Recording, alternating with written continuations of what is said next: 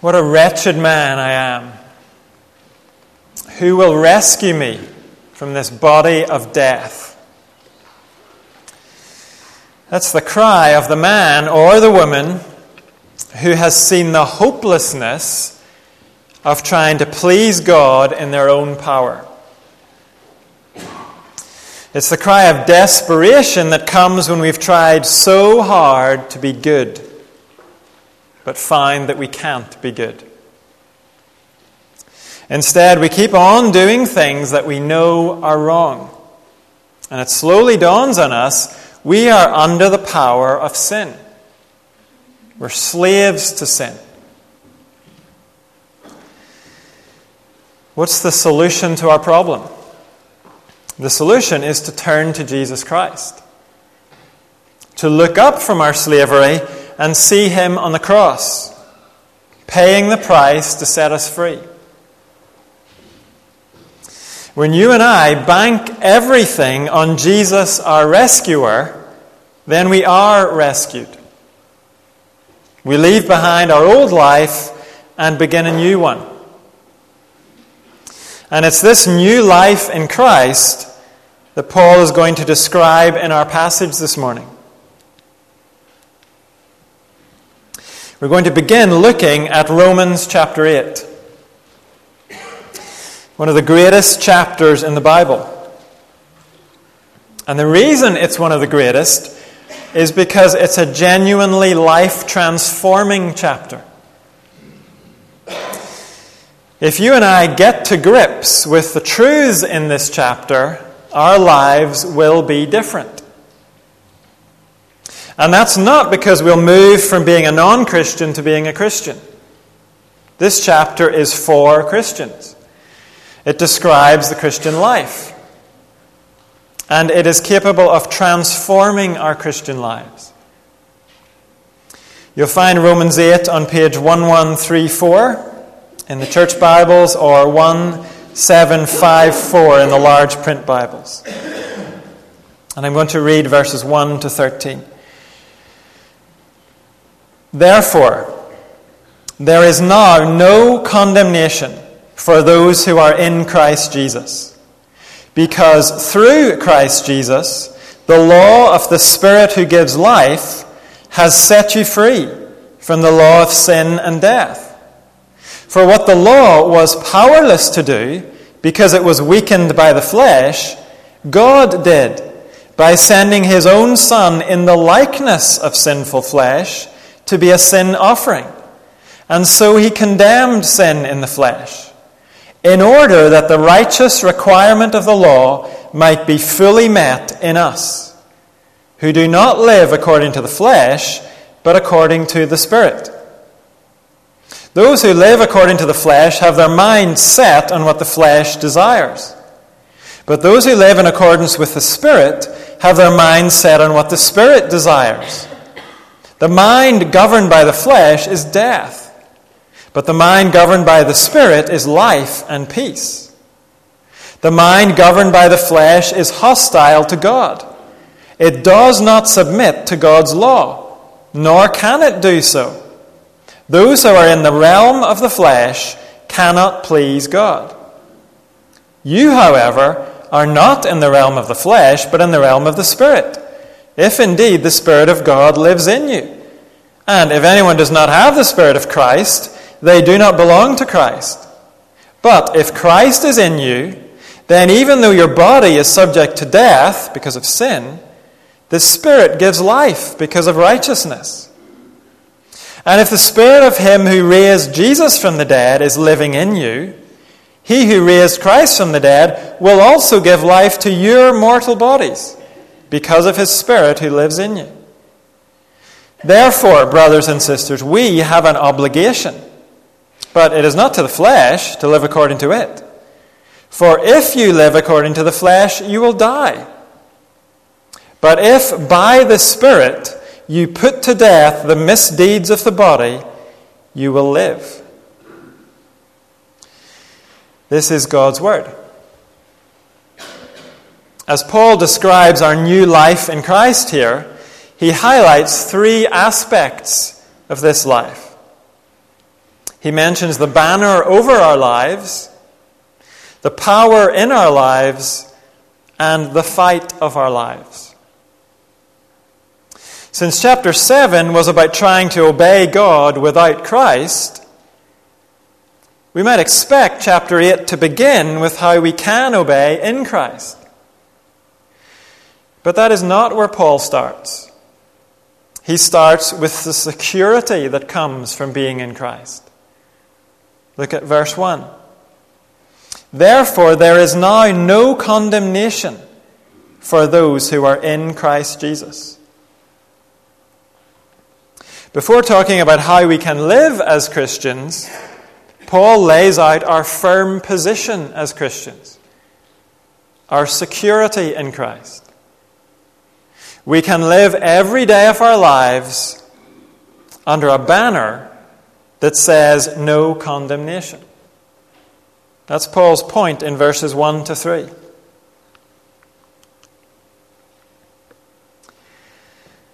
What is condemnation? It's disapproval. In this case, divine disapproval. And at its strongest, condemnation means being under an eternal death sentence. God's wrath is like a heavy cloud that's ready to burst and that's hanging over your head.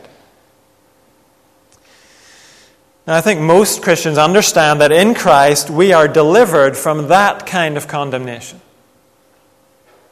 But the word no in verse 1 is an emphatic no. You can imagine it underlined in red in your Bible, twice. Paul wants us to grasp that we're not just delivered from God's wrath, we're also delivered from his frown. Maybe you've had the experience of staying in someone else's house, maybe a relative or a friend. For whatever reason, you're living under their roof for a while.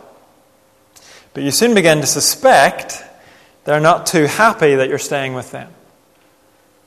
Maybe they invited you to stay, and maybe they gave you a big welcome. But as the days go by, it becomes increasingly obvious they're beginning to regret it. They resent you being there. You're in the way. Have you ever experienced that? It's very uncomfortable. It puts you on edge. You don't want to be in that kind of atmosphere. You find yourself staying in your room as much as possible. And you take every opportunity to get out of the house. You are officially welcome, but in reality, you know you're seen as a nuisance. I remember when I was about 11 or 12, I went to stay with a friend. At least we had been friends, and our parents were friends, but we didn't live close to one another, so we didn't see each other very much. I remember going to stay at his house for a while, maybe a week, and quickly realizing that he didn't seem over the moon to have me around. So I asked him about it, and he was very honest. He said, "I don't really want you here. But my parents told me you were coming, and I just had to deal with it." Now, in his defense, I'm quite sure that I wasn't a model guest. At that time, I was obsessed with football. I only wanted to play football and talk about football, and he couldn't stand football. But I do remember it being a very tense week. Sometimes as Christians, we live with the suspicion that's how things are with us and God. We suspect that maybe he views us like the unwelcome visitor who has to be tolerated. We've come to Jesus, so God has to put up with us, but really we're a nuisance. We're cluttering up his kingdom, and we're irritating him no end. Not only is that an unpleasant feeling to have, not only does it kill our joy, it completely crushes our effectiveness for God. You and I are never going to serve God effectively if we think we are unwelcome visitors in His kingdom. When we have that mindset, sin becomes like getting out of the house. It feels like an escape. If we feel like the awkward child of the family, the one who doesn't really belong, then we're more likely to act that way. But if that's anything close to your perspective, verse 1 is here to change it. Verse 1 is here to change the whole atmosphere of your life. Look at the banner God has raised over your head. No condemnation. You belong. You're welcome. You don't have to hide in your room. God is pleased to hear from you. You are not an inconvenience to Him. You can put your own name into verse 1. There is now no condemnation for...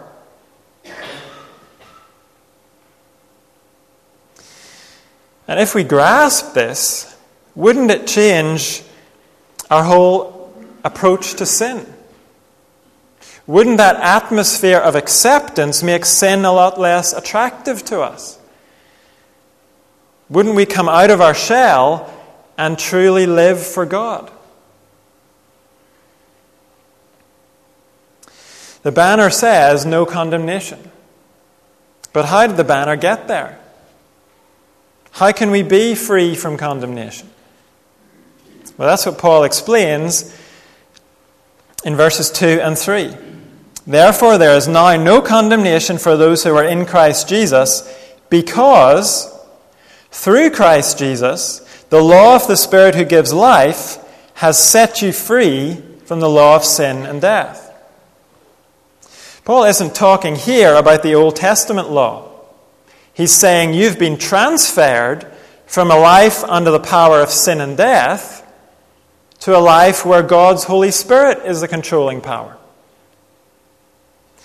How did that transfer happen? Look at verse 3.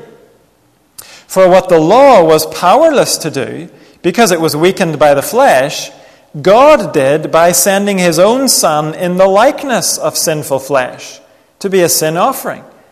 And so He condemned sin in the flesh. Now we do get to God's Old Testament law. It called men and women to obey, but it was powerless to enable their obedience. Those men and women were slaves to sin. So the law stood over them, condemning them for their failure. We saw that last week. So what did God do? He sent His Son Jesus in genuine human flesh, but not sinful human flesh. Paul gets that across by saying He came in the likeness of sinful flesh. To all appearances, Jesus the man was exactly like you and me. But there was one difference. He was not tainted at all by sin. And so He was qualified to be an offering for sin. Those animals that were sacrificed in the Old Testament, we were told again and again in the Old Testament, they had to be without blemish. That illustrated the truth that only a perfect sacrifice could substitute for imperfect people. The New Testament tells us Jesus came as the ultimate, unblemished sacrificial lamb.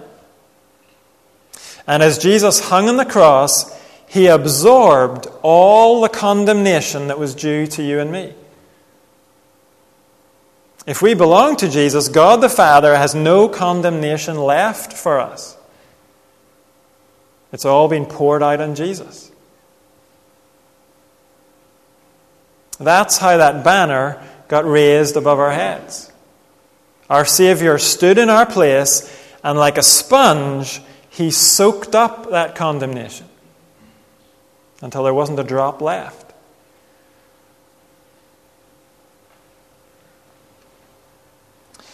George Herbert wrote a poem called Love.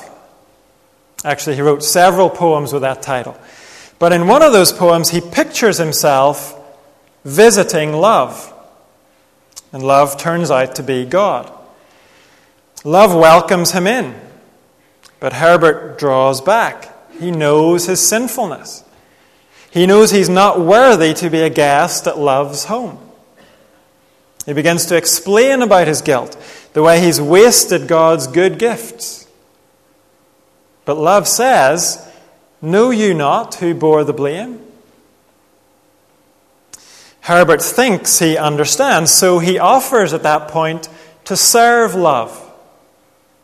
But love tells him, "You must sit down and taste my meat." And Herbert tells us, "So I did sit and eat." Finally, he understood. He was not a tolerated guest in God's presence. He was a welcome, honored guest. He had a seat at the table. And he had that seat at the table because love had paid the price to make him an honored guest. If you've put your faith in Jesus Christ, then you are one of the honored guests. Your welcome in God's presence doesn't depend on what great company you are. It depends on the banner He has paid for and raised over your head. No condemnation for those who are in Christ Jesus.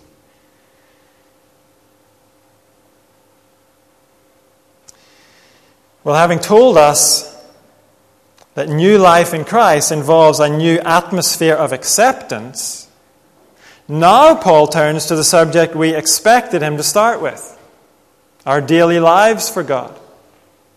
We know that we're welcome with God, but what about living a life that then brings pleasure to God? We know that was a non-starter in our old life. So now that we're in Christ, has anything changed for us in that area? Paul's answer is that everything has changed. In verses 4 to 11, he describes the power in our lives. God, the Holy Spirit.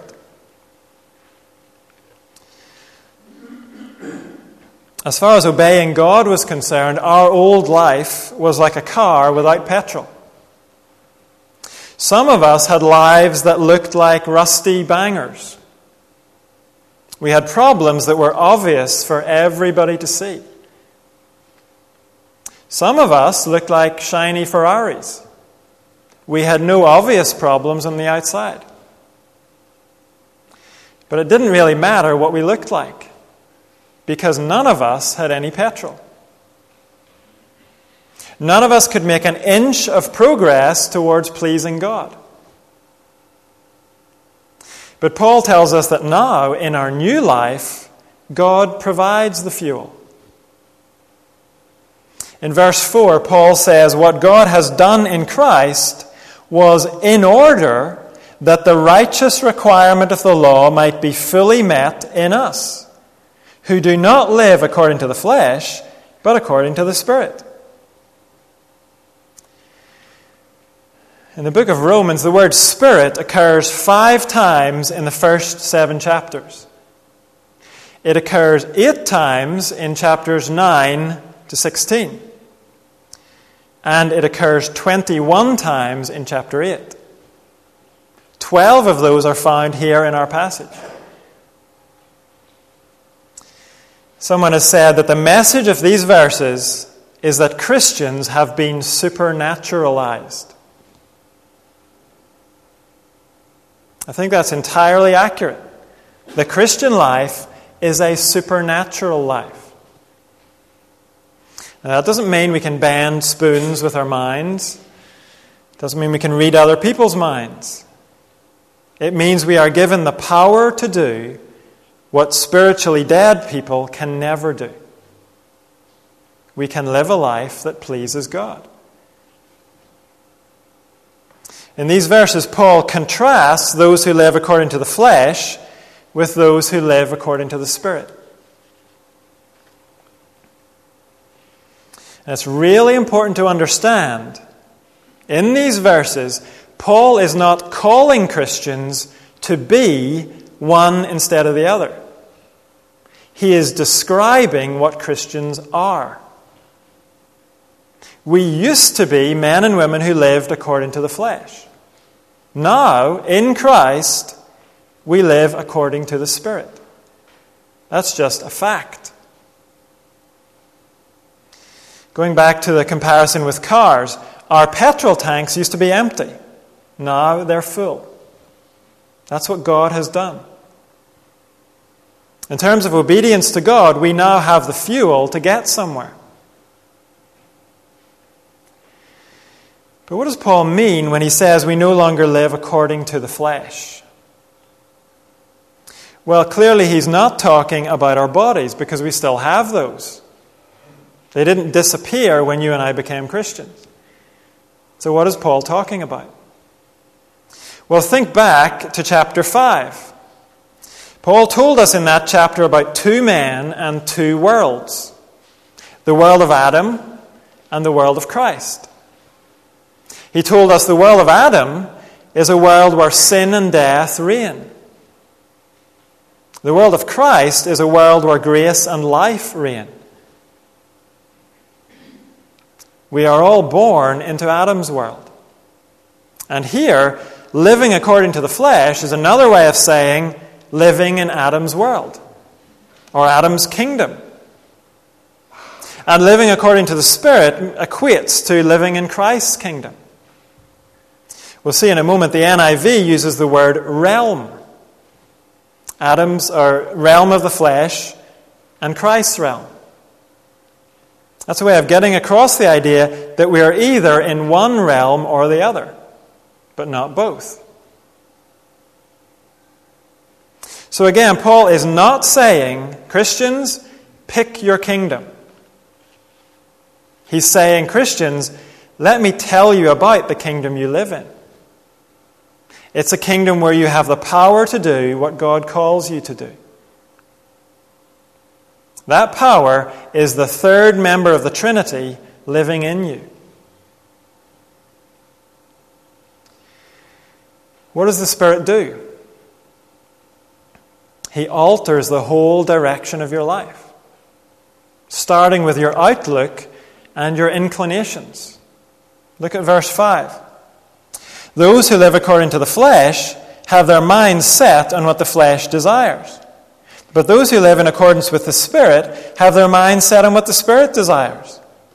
The mind governed by the flesh is death, but the mind governed by the Spirit is life and peace.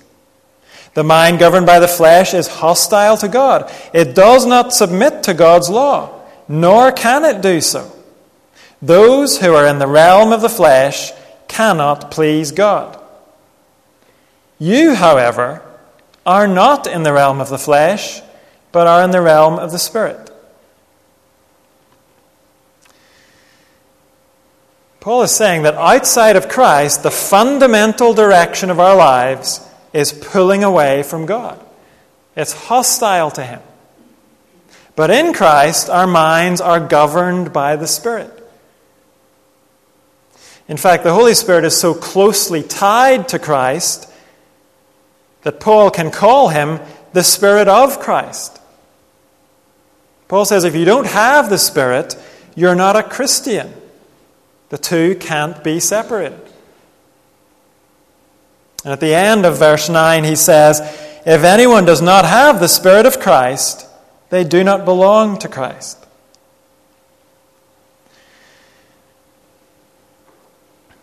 So as Christians, do you and I need to grow in our reliance on the Spirit? Yes. Do we need to grow in our obedience to Christ through the Spirit? Yes. Paul will get to that. But here he's giving us the foundation for all that. There is new supernatural power in our lives. We have God the Holy Spirit living in us. And look what that power produces in us. Verse 10. If Christ is in you, then even though your body is subject to death because of sin, the Spirit gives life because of righteousness. And if the Spirit of him who raised Jesus from the dead is living in you, he who raised Christ from the dead will also give life to your mortal bodies because of his Spirit who lives in you. If your idea of a supernatural person is the Incredible Hulk or Superman, then Christians do not look like supernatural people. Our bodies are mortal and weak. We can't leap tall buildings at a single bound. We are subject to death. To the best of my knowledge, Christians don't tend to live any longer than non-Christians do. We no longer belong in Adam's kingdom, but we still suffer the physical consequences of Adam's sin. Our energies are limited. We get tired and we get sick and we die. But we have new life in us. That new life enables us to please God with our lives today. And one day it will lead us through physical resurrection to eternal life.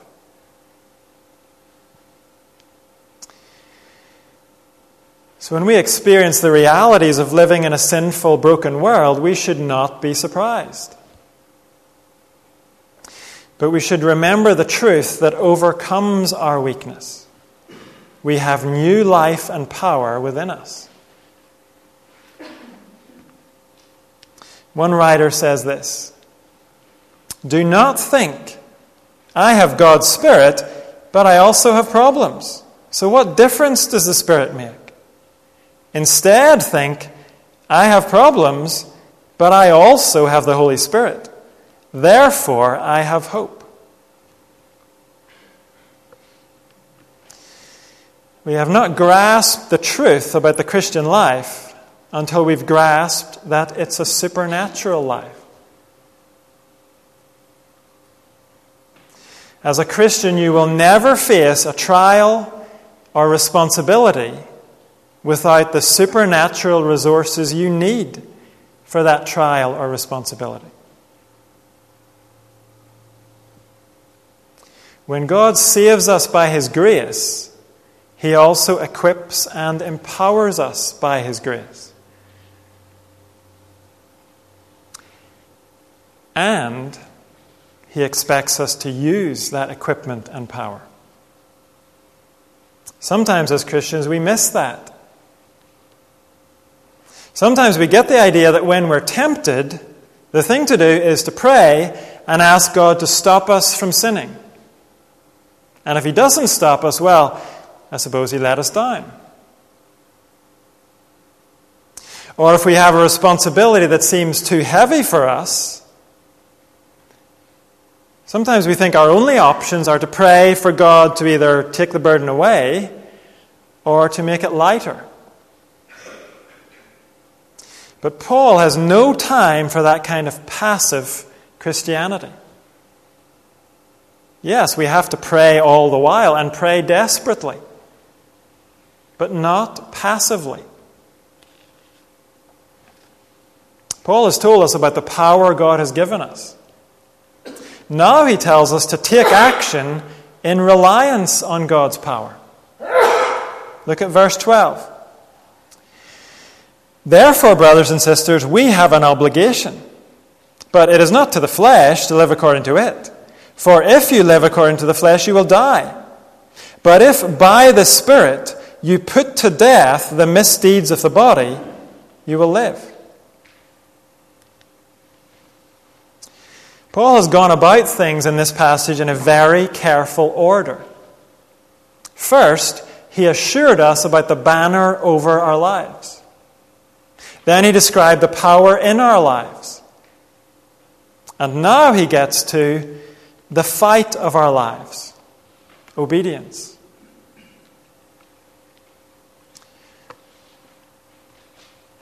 As you know, we have 2 boys. And I hope our 2 boys feel that our house is the most welcoming place in the world for them. I hope they know it's truly home for them. I hope they never doubt that they belong and that they're loved. But that doesn't mean they are above being challenged and corrected in our house. And it's the same for us in God's kingdom. In Christ, we truly belong. We are truly home. But the truth that there's no condemnation for us does not mean we're always right. It doesn't mean we're never going to be challenged to get our act together. That's what these final verses are here for.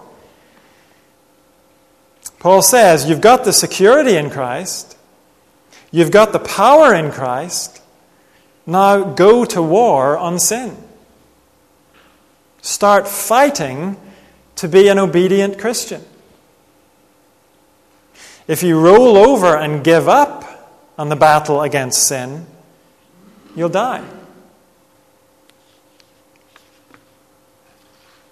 And that raises a very obvious question. How can Paul say this? Isn't he contradicting what he said earlier about no condemnation? The answer is no, he's not contradicting himself. Paul is telling us the sign of a genuine Christian is that he or she will go to war on sin. Genuine Christians fight to be obedient Christians. Do we always succeed? No. We know that. Sometimes we forget who we are in Christ. Sometimes we live like sin is still our master. And sometimes we just get lazy about sin.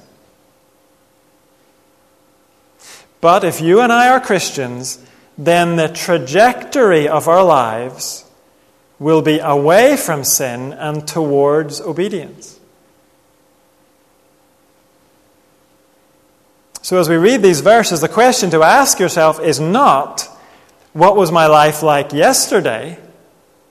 The question is, what has my life been like in the last 6 months? What has characterized my life generally? And how does that compare with my life 6 years ago? Is there any noticeable difference between now and then? Are there any signs of less obedience to my old master and more obedience to the Spirit who dwells within me? Are there any signs that I'm a man or a woman fighting sin in the power of the Holy Spirit? Is that bad temper of mine on the ropes? Is that greed looking a bit starved of attention in my life? Does that bitter tongue sound less sharp than it used to?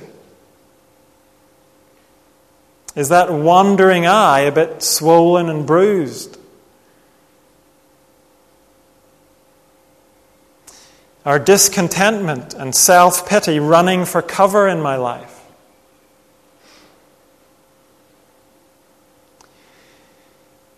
Maybe you've never stopped to identify the areas where sin gets the better of you. But we need to do that. We need to ask God to show us. Then in the power He has given us, the power of the Holy Spirit, we need to put those sins to the sword.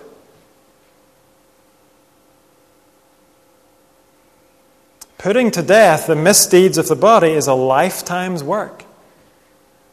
Very often we think some sin is dead, only to find out it's just been playing dead.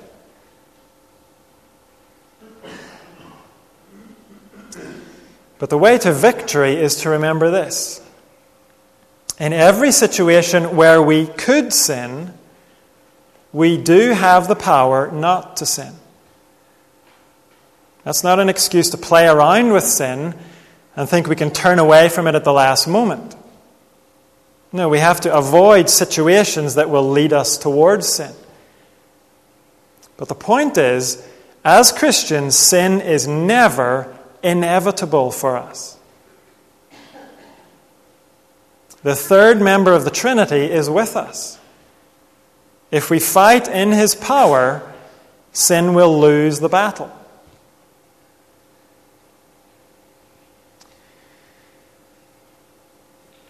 We started by talking about a banner. And in the ancient world, when an army went out to war, they marched under a banner, carried high above their heads. And when they fought, the banner continued to be held high. Wherever they were in the battlefield, they could look up and take courage from the name of the king or country that was on that banner. As Christians, you and I fight under a banner that says there is no condemnation for those who are in Christ Jesus. And because that banner flies over our lives, we have the power of God's Spirit in our lives. That's why you and I will get up tomorrow and fight to obey. That's why this week you and I will take drastic measures to put sin to death. Because in Christ, we know we're accepted by God. We're brought near to God. We have new life in God. What we have in Christ inspires us to put to death everything that's opposed to what we have in Christ.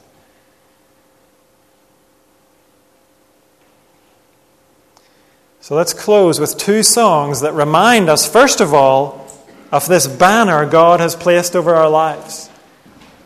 And then that reminds us of the call to fight in His strength. We're going to sing Completely Done, and then Soldiers of Christ Arise.